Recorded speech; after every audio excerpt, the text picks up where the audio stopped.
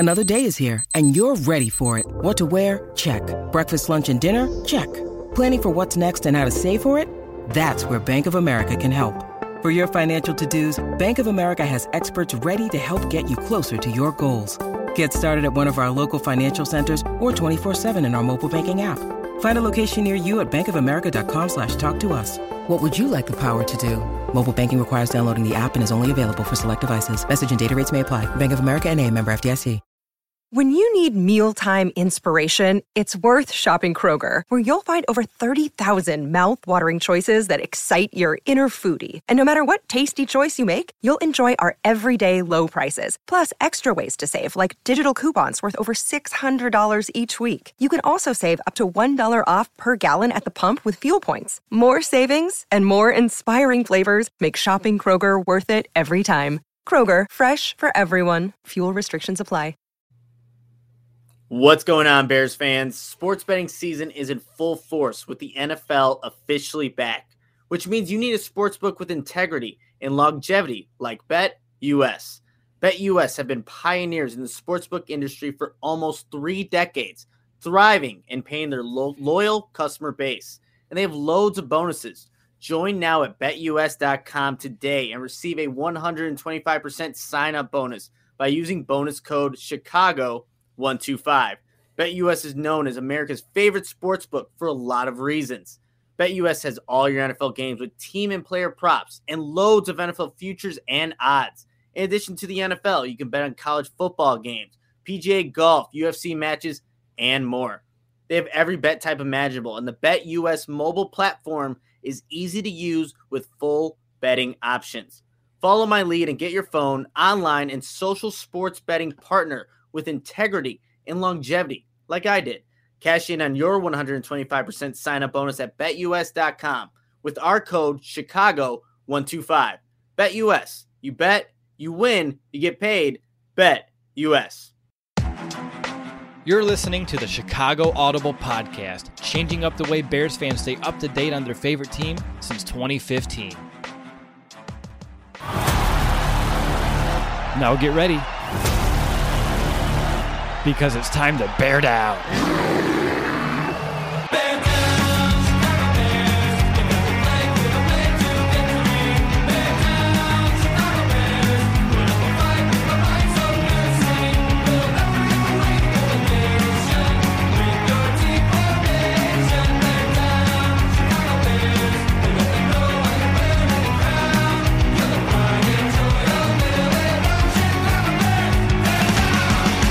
What's going on, you guys? Welcome to this post-game show, 26-6 loss, Bears to the Browns. I'm your host, Nicholas Moriano. I'm accompanied by my co-host here, Mason West. And Mason, before we go into our, structured show, what we kind of have here, what are your thoughts, man? Like this, obviously, before we went live, it's like, yeah, we came to expect this, but what are just your opening thoughts of this Bears-Browns game? I don't know why I expected anything different. we talked about that a little bit, like you said, before the show officially kicked off here. It's the same old stuff, right? And we just see it over and over again. And the question, who's at fault? Was it Mitch Trubisky was the problem? Is it, this offensive coordinator? Oh, we got to get rid of him because we're not running it well enough. Oh no, it was our offensive line coach. And you go back to last year where Nagy fired himself as the offensive coordinator, and then apparently you can hire yourself back the next year, and it's just, again, it's just redundant at this point. And definition of insanity, doing the same thing over and over and expecting different results. Exactly, and Mason, we'll obviously get into it, but just a lot of the similar thoughts from me as I was kind of watching it, and I had friends over, had my girlfriend over, my dad was in and out watching it. It's like when they're starting the lead is starting to dissipate, as the game kind of goes on, and the Bears are not going to win this one.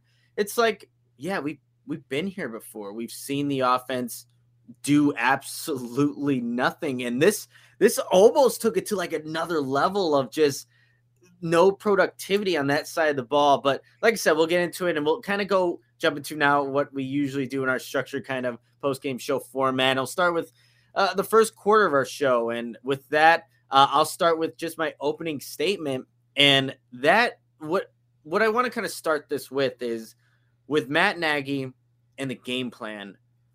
What exactly was it? What did Matt Nagy and this offense want to try to accomplish in this one?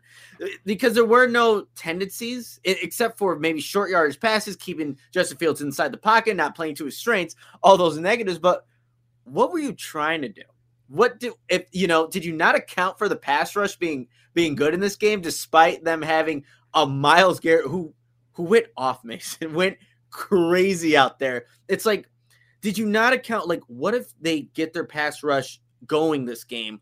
What am I going to do to combat that? It seemed like Matt Nagy and what their offensive just game plan was for this one, they almost didn't account for that to happen. They're like, oh, the Browns didn't have a pass rush before this game. They're not going to get against us with our offensive line. So those are just kind of the thoughts I was thinking about. Like, what did Matt Nagy want to do? He didn't target anybody specifically on the defense to try to exploit any matchups.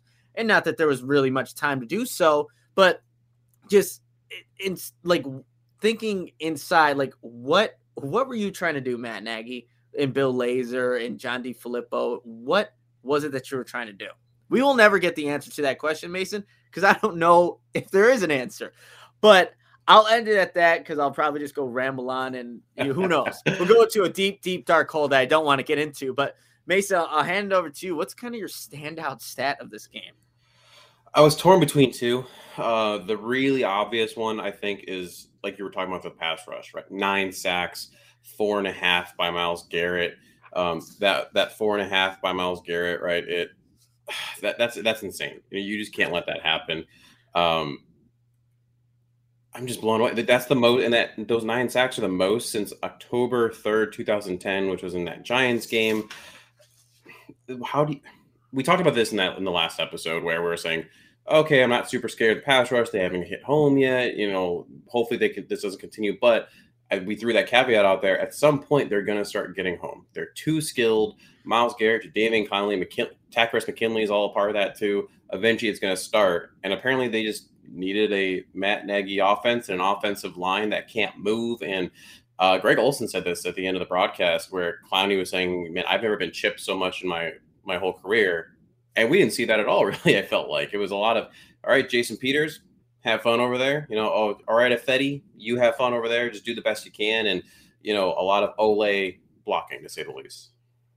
Yeah, no, it definitely was. It was just an interesting, like some of what the tackles were looking at in certain plays. Like I know I tweeted out on the final Myles Garrett sack of the night of the day. It's like, how many were there? There's a bunch, right? So it's like the final one. It's like Jason Peters is looking inside, and again, we don't know the protection, how that's kind of called up, what his responsibilities are on that one. But like knowing Myles Garrett is to your left, and your first reaction, maybe that's scheme what he's supposed to do, but it just seems outlandish and crazy that it's not to look that way to the guy who's been wrecking your entire game plan, your entire offense that game.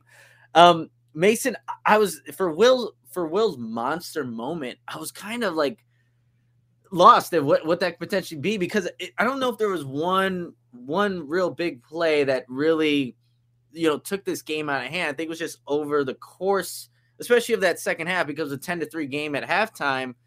But I'll defer to you because I really don't have anything. But is there anything, a monster moment? And obviously this could go negative or positive. There wasn't much positive for the Bears, maybe defensively early on. But is there a monster moment there for you? There was that one where I felt personally the tide changed for me, or at least the momentum definitely shifted, where it was one of the sacks. There was a trillion of them. And I believe it was the one by Clowney that lost 10 yards. And that was what also led to them getting that touchdown drive later. To me, yes, it was the slow trickle effect, kind of that water torture, just drop, and all of a sudden it got worse and worse. But for a little while, I was like, okay, this is going fine. We can do, no, never mind. And then when that sack happened, but like you said, it was just a culmination of ineptitude that really just, that was through that entire game. Yeah, you know what? I guess I maybe this again, maybe doesn't qualify as what the segment's for this monster moment, but seeing Deion Bush miss a 3-yard, it would have been a 3-yard loss on Kareem Hunt in the backfield, missing that tackle there, and then Kareem Hunt going up that right sideline, Eddie Jackson right? Use the hit stick there, lowering the head, completely whiffing, and Kareem Hunt getting that touchdown. That makes it that makes it a 20-6 ball game early in the fourth quarter when, hey, realistically, that should have been, they were at the Chicago 29-yard line. You would have forced a field goal. It's within reach, but knowing how the Bears were playing on offense, it never felt that way.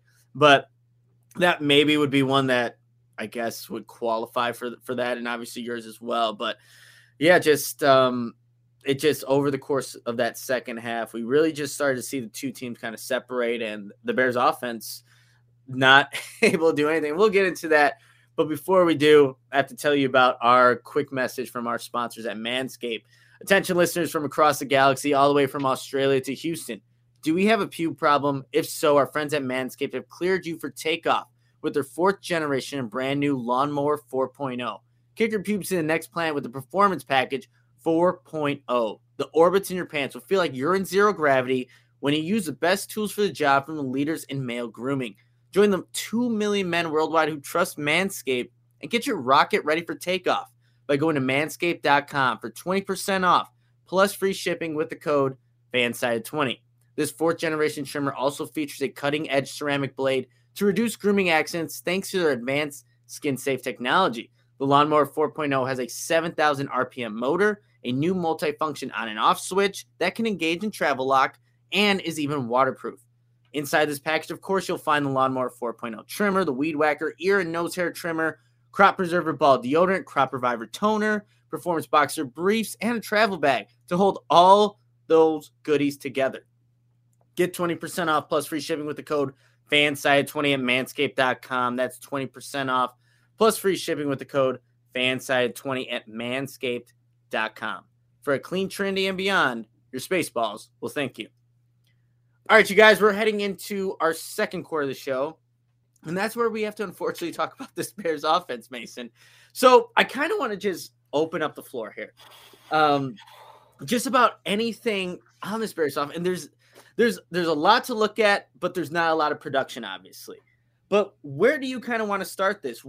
After seeing what happened today against the Browns, again, on the road, going to be a playoff team in my eyes, but what maybe upsets you the most, or what is like maybe the reason why the Bears were not able to do anything? But again, what maybe upsets you?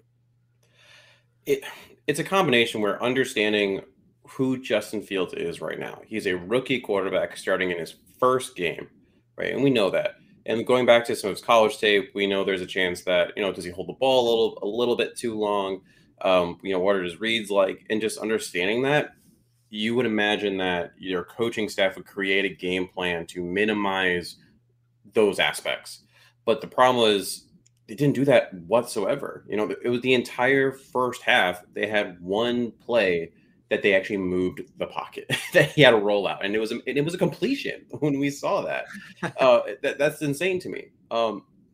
And it's just those issues though, where it wasn't just with like Matt Nagy's playing calling. It was awful, and we know that. We can get into that more. But then you also saw issues with Justin himself. There was one play in particular. Snap, gets the ball, stares down to the left side. I believe it was the slant route to Allen Robinson, and it was like, all right, I know where that ball's going immediately. 3 seconds, 2-3 seconds go by, and that's where it goes. So that can't happen. There needs to be a look off, or if you're going to get that ball out, it needs to be quicker. That pass interference to Allen Robinson that occurred, he had Darnell Mooney open. That was a touchdown. He's got to get that ball out. And then you look at some of the routes were funky. There was one Cole Kmet had, I tweeted about it. It was bad play design, first of all. If I see more like all hitches, I'm going to go insane.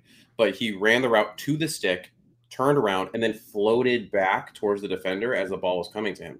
That route has to be past the sticks so that he can drive and attack the ball downhill, catch it, get the first down. Instead, he floated back to the defender so he was able to punch the ball out. There's things like that were just frustrating throughout the entirety of the game. No, absolutely. I was seeing, again, all Bears fans are seeing a lot of the same things you were, Mason. It just didn't quite make sense why Matt Nagy was doing what he was doing. But what I think what really strikes me is that earlier in the week, just in his press conferences, again, maybe I'm taking too much of what Matt Nagy says in his press conference, and that's on me. But it did seem genuine when he said, we are looking at plays that cater to his strengths. Anything that he doesn't like, we're dishing him out of there. And we're going to use things that he likes to do.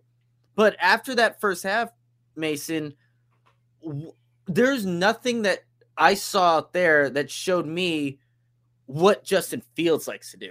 Like, sit in the pocket, throw these hitches, don't even try to attempt the ball deep. Again, there wasn't time. I understand that. I completely understand that. But still, you mentioned the one play he rolls out.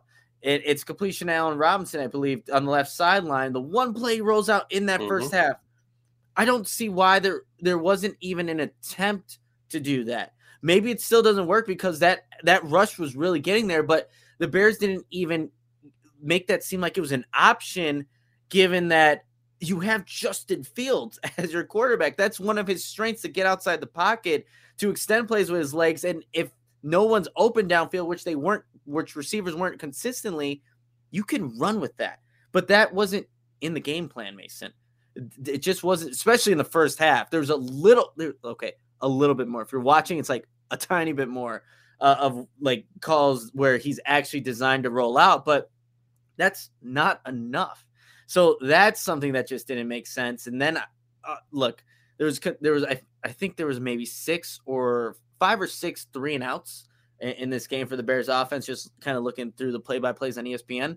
But like, not even trying to, I guess, get Allen Robinson, somebody as involved in that one. Yes, I think, like I just mentioned, he caught the one on the side, and it just, like, when your offense is stalled as bad as it was for the Bears this game, like, that should be your security blanket, not the Cole Kmet play that you referenced, Mason, because Cole Kmet hasn't shown us how you can do that yet. It's Allen Robinson has, so you just got to find ways to make that work. But and again, that's bigger picture. But again, maybe we should talk about this offensive line, Mason, because there's issues. if you didn't know that from watching this game, there are some issues. After watching the game, again, this is all on the fly, but what was your assessment of how that group played today? Not great is the easiest way to put it, right? I mean, and that's really obvious. When you see where the pressures were coming from, the people that were really creating it wasn't up the middle. I mean, no, the interior wasn't fantastic either, but it was definitely the edges, right? So, when you have Jason Peters and Tremaine Ifedi, like, just whiffing consistently. You reference that one play where, Peters didn't even look at Myles Garrett, it seemed like, and I'm not an offensive line expert or anything like that, but you would imagine that the tackle, especially when you don't have a running back on that side of the formation, has to deal with the defensive end on that side. We need to remember, though, I mean, the line played well last week, or well enough for them to get the win. And it's just such this roller coaster where we're like, all right, Jason Peters, like how high he scored, Jermaine Ifedi, like, they were one of the highest scoring offensive linemen of the week. So I feel like to come in now and just absolutely crush them isn't necessarily fair. And I still believe that goes back to the play calling. When you look at the fact that Dave Montgomery had 10 carries, 2 receptions, so only 12 touches, yeah, you're going to pin your ears back as a defensive line. It's going to be really difficult to do that when you don't leave a back end to help, when you don't have a tight end that's going to help chip. And I think that's part of that is also roster construction. Like, where is the Jesse James help? You look at all these other teams and they have a fullback on the squad. They have a blocking tight end, someone that's really going to help with that. Do the Bears truly even have that? And the answer is arguably no. I wouldn't say that there's someone I'd feel confident being like, all right, you go help double team on Garrett just to give Fields a little extra help. So, when you see, like we talked about, the adjustments, when you see that they're having this issues, because Jason Peters is 39 years old. Myles Garrett looks like, Black Thor out there. Like, what, what do you expect him to do there? Help him out, because this is the team you have. You don't have someone. We don't have Tevin Jenkins. We don't know when he's going to come back, right? We don't have Larry Borum. We don't know when he's going to come back. And again, they're both rookies anyway. So right now, you need to help them out. Absolutely. And just kind of going on with things that are wrong with this Bears offense, because we could probably just do the whole show on that, Mason. But I also noticed, like, my dad was just kind of like, again, in and out watching the game. He's like, is Jimmy Graham, does he still play for the team? I'm like, Good question, Dad. Ironically, he actually came into the game because the Bears were somewhat close to that space on the field called the red zone, which they weren't very familiar with in this game. But Jimmy Graham, they showed him on there, and that also goes into like the personnel and how they're using them, things like that. So I just don't quite. Why is Jimmy Graham on this team? Honest to God, like what is his role? If it's a mentor, like. Man, that would be such a great job to get, Mason. I mean, just the amount of money to be a mentor for Cole Kmet, who, let me look at the stat sheet here. Again, not trying to harp really badly on Cole Kmet, but 1 reception for 11 yards. And again, the whole offense was terrible, but this is not – there are things that are just not making sense, and that's just one of many. I kind of want to go back, though, because it's all over the place, and that's fine. It's cool. On that first series, Mason, where – the Bears, they take over at the 47-yard line. They get the big run by David Montgomery to start things off. You're like, oh, you're clapping your hands. You're like, this is going to be a good day. It's going to be a good day. And that was about it. But then we have the 3rd and 2 play, and you have that sweep to the left. And it looks like Justin and Cole Kmet were talking. Play? Yes, Mason, what is that play? That's a great question, which Nagy definitely doesn't have an answer to. But it's like, Justin Fields is talking to Kmet. Somebody blew something there, and then some of the wide receivers are expected to make blocks on the edges there, and it just, I don't know, man. It's like hindsight, maybe, right? The play didn't work. Obviously, it's not a good one, but it still just doesn't. It didn't feel right when they called it, and when you didn't see it executed, it didn't feel right. Well, you're 100% right. So even if you just look at pure execution, like you said, Cole Kmet definitely messed something up there. I have to go back and watch a little more closely. Plus, we don't know the full play design, but Justin going to talk to him afterwards. You also are sweeping to the side of Jason Peters, who is not exactly fleet of foot at this point, and expecting him to be able to reach out that far. You're shortening your field. It's 3rd and 2. Like, why are you trying? You don't have the edge over there. Why not? You're not attacking up the middle, which is what Montgomery does best when he gets north and south. You don't even have an option. Like, let's say Justin read something. Like, if it was an inside handoff, he could pull it and roll. He could pull, and you could do an RPO there. There's so many other things that would have made way more sense in that situation than what they did there. Yeah, absolutely. And again, we'll kind of do this like just from what stands out, Mason, because there really isn't anything to evaluate from this offense. To be completely honest, the team ended. Just checking the team stat, total plays. They ran 42 total plays. That's got to be it. 47 total yards. I mean, I knew it was bad, but you couldn't even get 50 yards for an entire game. I have to go back and watch Mitchell Trubisky in those games to see if it was ever that bad. I know. Wow, that is okay. I don't know why that's so mind blowing after watching this game, but it is. Another thing that kind of just again, thinking of certain plays is that the few moments that Justin Fields did extend outside the pocket, it felt like receivers didn't adjust to him. Like, again, we were talking about last week how, I wrote a whole article on this, is like how his teammates failed to help him out. It also seemed like that was obviously bits and pieces in this, or a lot. Obviously the offensive line, but I think it was Greg Olsen who was talking about it during the broadcast. It's like, when this kid rolls out, why are his guys not breaking off and trying to see where he's at and just kind of make things a little bit easier for him so he doesn't have to do everything by himself? And I know Darnell Mooney talked about that earlier in his press conferences this week. It's like when he rolls out, we know that, again, the play is still alive, that we need to adjust to him. And again, there weren't a lot of opportunities for Bears receivers to do that because those plays were never really called in the first place, and those edges were hammering down on Justin Fields. And like you pointed, there were some that maybe Fields can do something else, and rightfully so, but there weren't a lot of opportunities. But you would like to even see it when the few opportunities are presented, they help out the young quarterback, or Matt Nagy helps him out by calling plays that actually work. Mason, I really don't even know where to take this offensive conversation, because this was almost just a new low, or just the norm. Because again, we've been through this before. We've been where the offense is unable to do anything. Is there anything that you kind of want to get to with this Bears offense? And really, it can go position, philosophy, Matt Nagy, feel anything. The floor is open because there was really nothing to kind of look at today. The one thing I want to build off something you said too, in terms of the receiver route running, when you have the summer like they had, right, and they're preparing for Andy Dalton, and we talked about this over and over and over again. How often did Fields actually get to play with this offensive line? Did they get to play with these receivers? I only got to go 2 days, but the 2 days I went to training camp, and then based off some of the things you've said and what the beat writers have said, I can't think of, there wasn't a time where they said, "Oh, look at that. That was a beautiful throw, deep pass to Allen Robinson in live action," right? Because that's not happening. There's not instances where, we've seen in practices and training camp and all that Darnell Mooney's had to go from running his fly route to come back and across the field so that Justin can find him.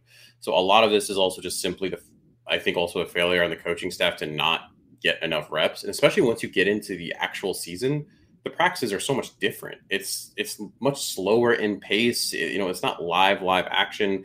So I think what we'll see over time is that this will get better.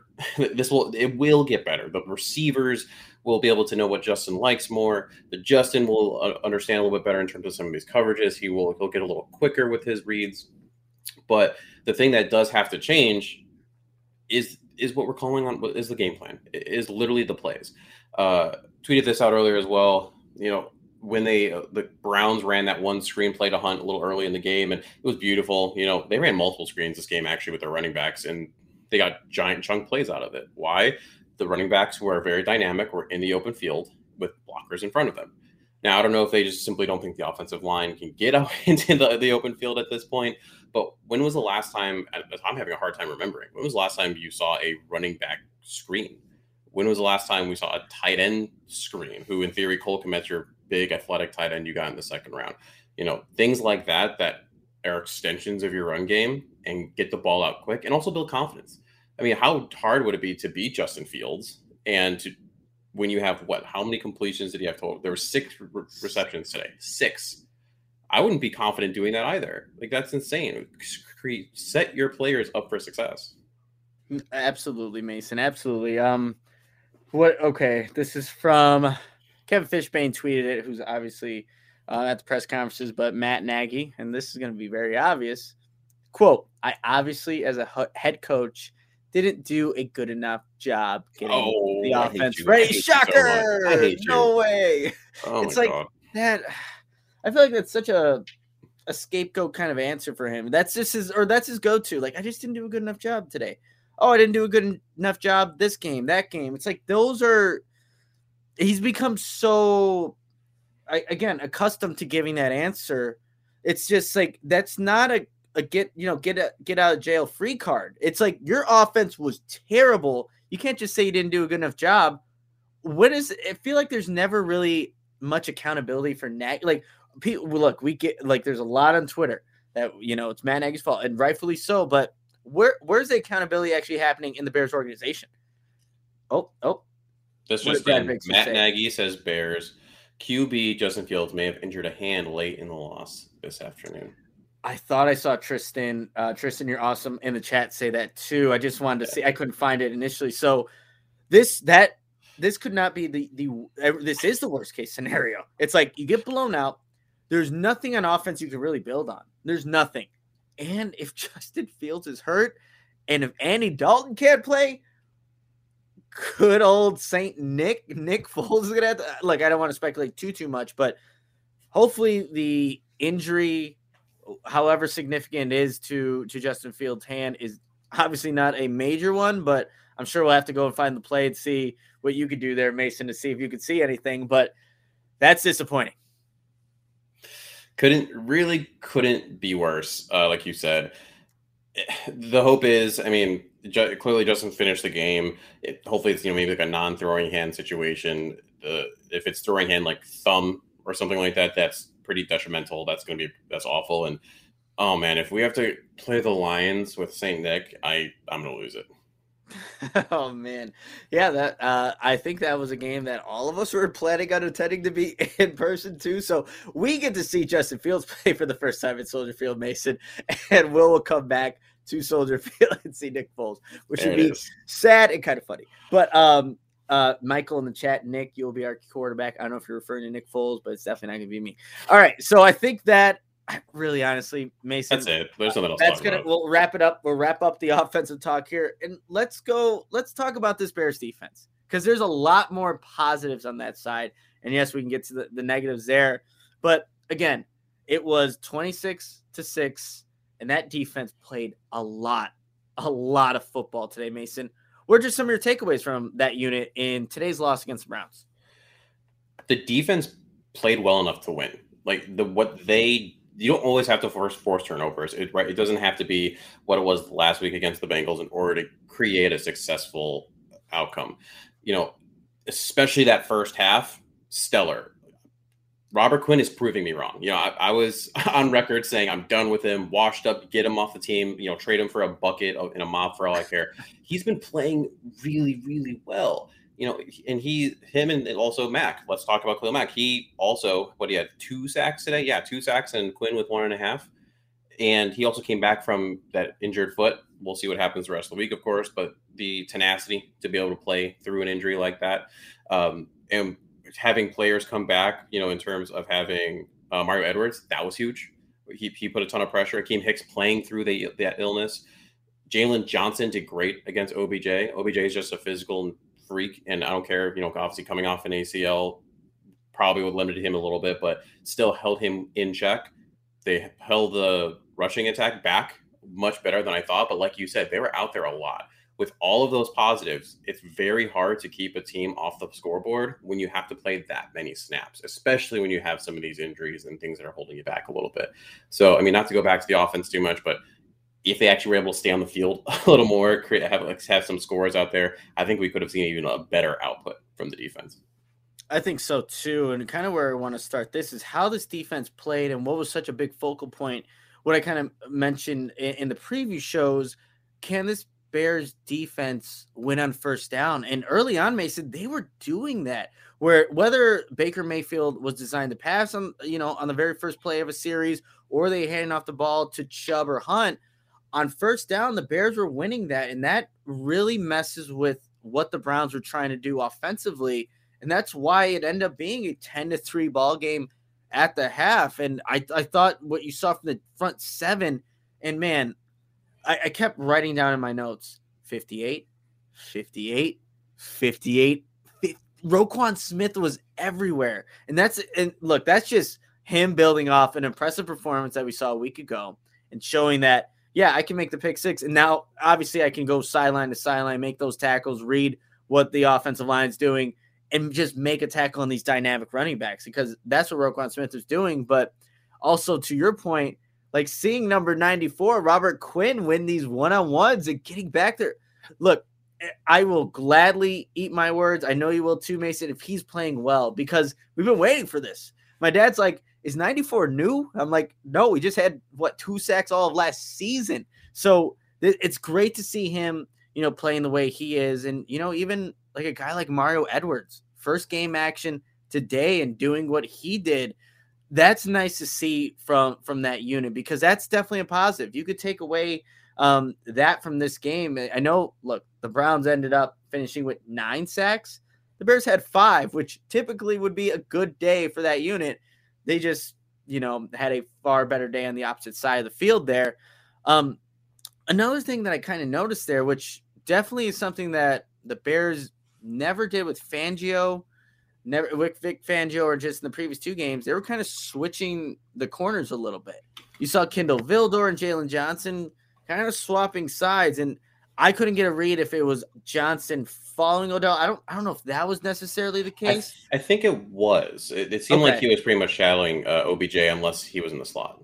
Okay, so I think, look, that's something that's completely different from the Vic Fangio days, because Fuller stayed on one side, then he had Prince Mukamura and whoever else was, maybe fit into that role, stay on their sides. But that was something that I think Sean Desai mentioned something, a little bit of that. Like, you'll have to wait and see.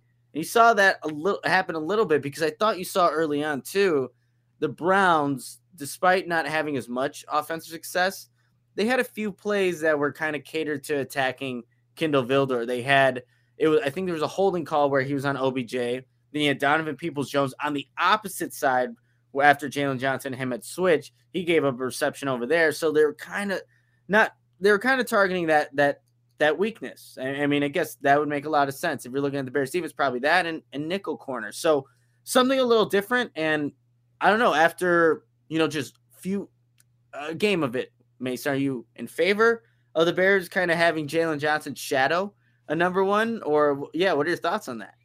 I'm so for it. I've been on record before saying, like, my issue with Kyle Fuller was how he played off and how they never flipped sides of the field. So when you had a situation where you have like a number one wide receiver, someone that you have to contain. So OBJ falls in that category, your DeAndre Hopkins of the world, things like that. Someone you're like, if we can shut this person down or at least limit them, we have a chance to win this game. They never were able to do that.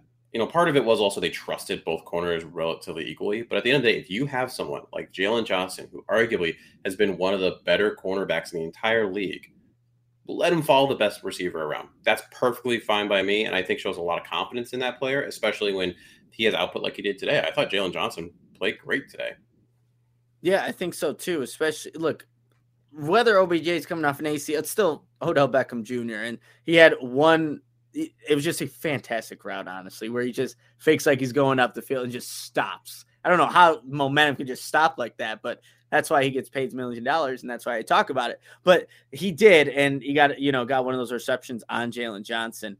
Something that I also like, just because we need to talk about some positives in this podcast, Mason, because it's all been negative up to this point, and I'll get back to the negatives at some point. But another thing that I liked, what you saw kind of carry over from that win against the Bengals, is kind of how and where these pass rushers are kind of lining up. There was a couple plays actually against the Bengals where Mack was lined up as an inside linebacker and then comes free off a blitz. Notice that happened on one of the rushes early on. I think it was on either the Browns' second or third offensive series, where I'm like, did Mack just come from the inside again? He did, and it's like those little wrinkles, putting guys in different spots and having them stunt and twist with other guys.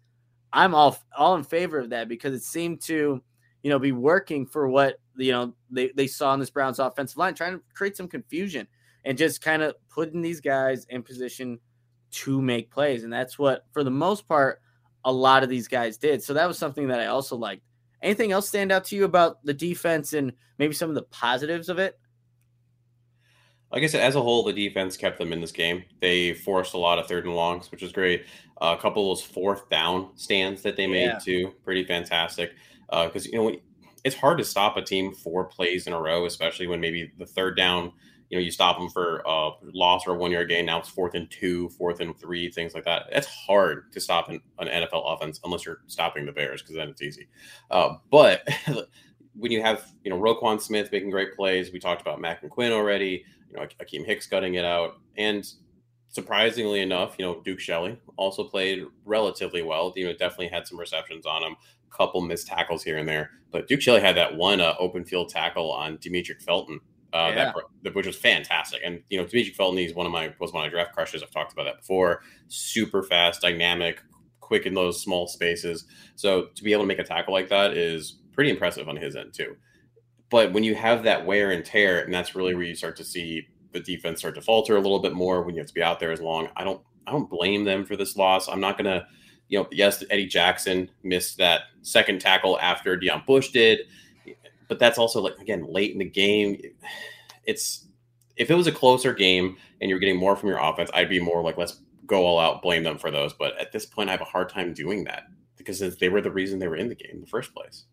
Absolutely. Look, Baker Mayfield, 19 of 31, 246 yards, missed some throws, but the Bears made it tough on him to, complete some of those passes. The tight ends weren't really as involved, other than, the touchdown reception to Austin Hooper late in that first half there. But I think for the most part, yes, this was on the road. The offense gave him no help whatsoever. There was no complimentary football, right? There really was. It was a defense that showed up for a good portion of this game, and then as it kind of expected it to, it trickled off. They gave up some bigger runs. Kareem Hunt was able to burst off some big runs, but the one, and I guess this is where we can lead to some of the negatives, as well as the Bears played defensively, and they were a pretty stout group in terms of pass rush, just being, contesting receivers. and for the most part, make a tackle. I'm aware who's missed tackles in this game. But the one thing is, like, the Browns knew exactly when to call screens against them and knew they caught them at the best time. It could just be play calling. It really can. That's what a good play caller does. It gets you and takes advantage of maybe, an aggressive defense that's coming up field. But it seemed like there was a bunch of times in this game where the screen pass to Kareem Hunt or whoever it may have been, and there were some big chunks down the field. So that's like the one area I was looking at in my notes, like, man, as well as they played, these screen plays are killing them. And why can't we have that in the Bears offense? It doesn't make much sense. Yeah, Mason, anything else that you're thinking about with this Bears defense as a whole? Do you feel after this game, do you feel better about the Bears defense? Do you think they're closer to what we saw against Cincinnati? Or, I mean, I guess, look, it's 26 points, but yeah, I guess what is your feel for this Bears defense as now we head into week 4 against the Detroit Lions? I feel better about this defense than I did definitely after week 1. I mean, obviously week 1 was rough. Yeah. And that was where we were like, oh, okay, red alert, things are going to go terribly. But from what we saw against the Bengals, from what they did today, again, the defense can keep you in games. They're going to play well enough. Are they 2018, top 3 unit? No, I wouldn't say that. But, I mean, they're definitely top half of the league, depending on if they eventually get some help from the offense. I could think they could be a top 10 defense, just maybe not in terms of scoring, but at least in terms of yards. But that aggressiveness that they have to get after the quarterback also definitely, like you said, kind of burned them a little bit. When you have someone like Kareem Hunt with 6 receptions for 74 yards, that's tough. And those are all mainly, screen passes. They had a couple of those angle routes out of the middle. That's a Madden play, that angle route. That shouldn't be as easy as it was. But if they can keep building on what they have, they should be fine. It's just I keep saying this, but they had zero help whatsoever. Yeah, they had zero help, and they did play a very efficient and, an offense that can score points. And, they held them to 26. And I think the big thing is, like, they did that without creating any turnovers, and they didn't have any help from their offense. So I think for me, looking forward, this defense is, like you said, it will keep you in games. I think they're going to be a good unit by the end of the year. And they did this without Eddie Goldman. Who knows if that guy's ever going to play in a Bears uniform at this point? I know Bears fans are frustrated with both the Eddies on this team, Eddie Goldman and Eddie Jackson at this point, especially up to this point in the season. But yeah, I'm not too concerned, relatively what the whole unit's doing collectively as a group. They have to finish on making some of those tackles, obviously. And at this point, I think it is fair to question if Eddie Jackson will really ever get better at that, because he got exploited for it in week 1. It shouldn't be an issue 2 weeks later, right? It shouldn't be an issue where you miss. And I know your other safety missed too, but someone's got to take accountability. And those 2 plays kind of show you nobody did. So, yeah, like you, I do feel good about this defense. We'll do a quick hit on special teams. And I think there are obviously some talking points there, but anything that stands out to you about this third phase of the Bears? The two main things. One, I want a little bit more out of Khalil Herbert.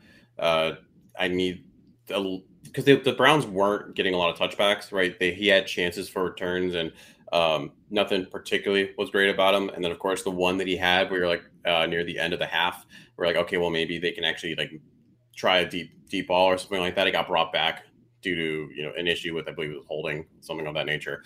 And then the Simba Webster fumbled the ball. That could have been huge. I mean, obviously Bears still lost regardless, but if they hadn't recovered the ball, they were in Bears territory, probably would have punched it in for a score, and that would have just been a game changer much earlier on than what ultimately happened. So still, punt returning is still an option ever since Drake Cohen went down. So they got to figure that out. And apparently there are a couple people that were tweeting about how the fumbles were a problem for him when he was with the Rams even. And so hopefully that's something that doesn't continue. Yeah, absolutely. So I think not having I don't know if the Bears feel this way, but someone that's reliable as that punt return, because anytime that ball goes on the ground, you're hoping that the ball bounces in your favor, which it did for Nsimba, but he was brought onto his team for that specific reason. You're not going to see Nsimba Webster playing any type of offense. It's going to be there as a punt returner, and that's it. The only other thing, Mason, when Cairo Santos was called to kick field goals, he made his field goals. So, and I think that is it 30 or 31 straight, somewhere around that mark for Cairo Santos. So you have someone you can count on. Just need to get in that range. And obviously after this game, that proves to be a lot more difficult, easier said than done. All right, Mason, we'll go to the fourth quarter of our show and kind of accelerating the clock here, which makes sense after this 26-6 loss to the Browns. And we talked about this segment. It was during the Bengals game about calling an audible and what this segment what we could do with it. So I'm going to kind of hand it off to you first. What would you, looking back at this game, do differently? And obviously there's a lot, but what is like the big thing that kind of stands out? If I was going to go back, and I think a lot of people would feel this way as well, it's just the entire game plan on offense just needs to be different, like the entirety of it. And while, yes, Justin Fields doesn't seem like a guy that gets rattled super easily, he doesn't seem like he's a guy that is going to be getting the yips and things of that nature. But there is still something to be said about trying to organically grow his confidence, right? And that just wasn't done from the beginning, right? The first couple plays, first series out, it was a lot of handoffs. It was very predictable, run, pass. And then when you finally start to try to get the actual ball in the air a bit more, it's really funky routes. They're not easy completions. It's him having to try to fit it into very small windows or under duress, things of that nature. So for it going into, for example, next week, it would be lovely to see a bit more easy throws, things that can just get him on a rhythm, just boom, boom, boom. When they actually started going a little bit up tempo, that helped too. But they only did that a couple of times. And then lastly, running the ball more. To me, at least, when he's averaging, I think it was 3.4 yards per carry, 10 touches isn't really enough for David Montgomery. It just doesn't have to be on first down almost every single time. So maybe mix that up. But also doing that so we can actually get some play action going, right? A play action rollout is a beautiful thing. And the fact that wasn't done enough is a problem for me. Yeah, and I'll go really specific with how I'm going to treat this segment. Just, again, calling an audible here. I would have liked to see, and again, you kind of alluded to this earlier, Mason, about do the Bears even have the right personnel, but really having those extra guys in to block the edges. And maybe that's with a JP Holtz or leaving in Montgomery to block. And there are even plays where the Bears did that and it still didn't work. But it just seemed like knowing how much pressure Garrett, Clowney, and the rest of the Browns front seven were getting, and especially off the edges. And even when they didn't register a sack, there just need to be at some point where Matt Nagy made an adjustment to have those heavier sets in so that you could give Justin Fields more time to throw from the pocket, because that's what you were calling. You weren't really designing him to roll out, but if that's going to be the case, you need to give him time to do so. And obviously that wasn't the case. So going back, and if I could do things over, it's like that's what I would have incorporated more into this game plan, because clearly you have him drop back in the pocket and try to throw from there, knowing that the edges are collapsing, was not working. So that's something I would do. He also, and I just realized this, Fields only ran the ball 3 times. Now, I'm not saying be Lamar Jackson, because we don't need that, but that's a little insane to me. Three attempts, 12 yards with a long of 7. There maybe a little more design quarterback runs. It just didn't seem like that was even in like the game plan. Like that wasn't ever going to be a part of it for some reason, and I don't understand that. Matt Nagy was asked earlier in the week. It's like, I think it was from Mark Potash, who asked a great question. He's like, is there an element of surprise that you could bring to Cleveland, because knowing that you have a guy that's as physically capable as a Justin Fields? And just even, again, I don't remember exactly what Matt Nagy said, but clearly there wasn't any creativity. There wasn't anything that catered to his strengths, and there was no element of surprise because the Browns looked like they knew exactly what the Bears were going to do and limited them to under 50 total yards, which is nuts. All right, Mason. we got that out of the way. Now we have to pick an MVP for this game, the most valuable Bear. And I know this seems, I don't know, counterintuitive because of what the game was like, but who's your MVP? Who stood out and why? I think you're going to take someone that I would say, so I'm going to take something that's a little more not obvious. I'm going to say Pat O'Donnell because he actually had some amazing punts. Like they were that big leg we've talked about for him, and he really did help flip the field. And then there was some pretty solid punt coverage as well. So the Bears were able to really get the Browns on their side, which was really important because when you can't move the ball at all, that was huge. And just was able and let the Browns have to force the Browns to have to march down the field instead of taking over at the 50 at their own 40, something like that. I like that one a lot there, Mason, and that's exactly what the Bears were doing in the first half. Like they had to put together long drives, and the Bears stopping them 4th down. So I really like that. I was gonna twist this most valuable Brown. I was just gonna say Myles Garrett, duh. But okay, for a Bears, I will go with Robert Quinn. I think that's the guy who you're referring to, and that's weird. Going into the season, week 3, would I anticipated saying that Robert Quinn was the most valuable Bear? Absolutely freaking not. But he's showing up, and that is great for this Bears defense and great for Khalil Mack, who ended with 2. I think how they finally put the tally mark, Quinn had 1.5 sacks and Mack had 2. So look at that. I mean, you're starting to get these edge rushers that you paid so much money. You have so much money allocated to that group, and they're playing dividends so far through 3 weeks. So I'll give it to Robert Quinn on that one. And now, Mason, we kind of close out the show with our 2-minute warning here.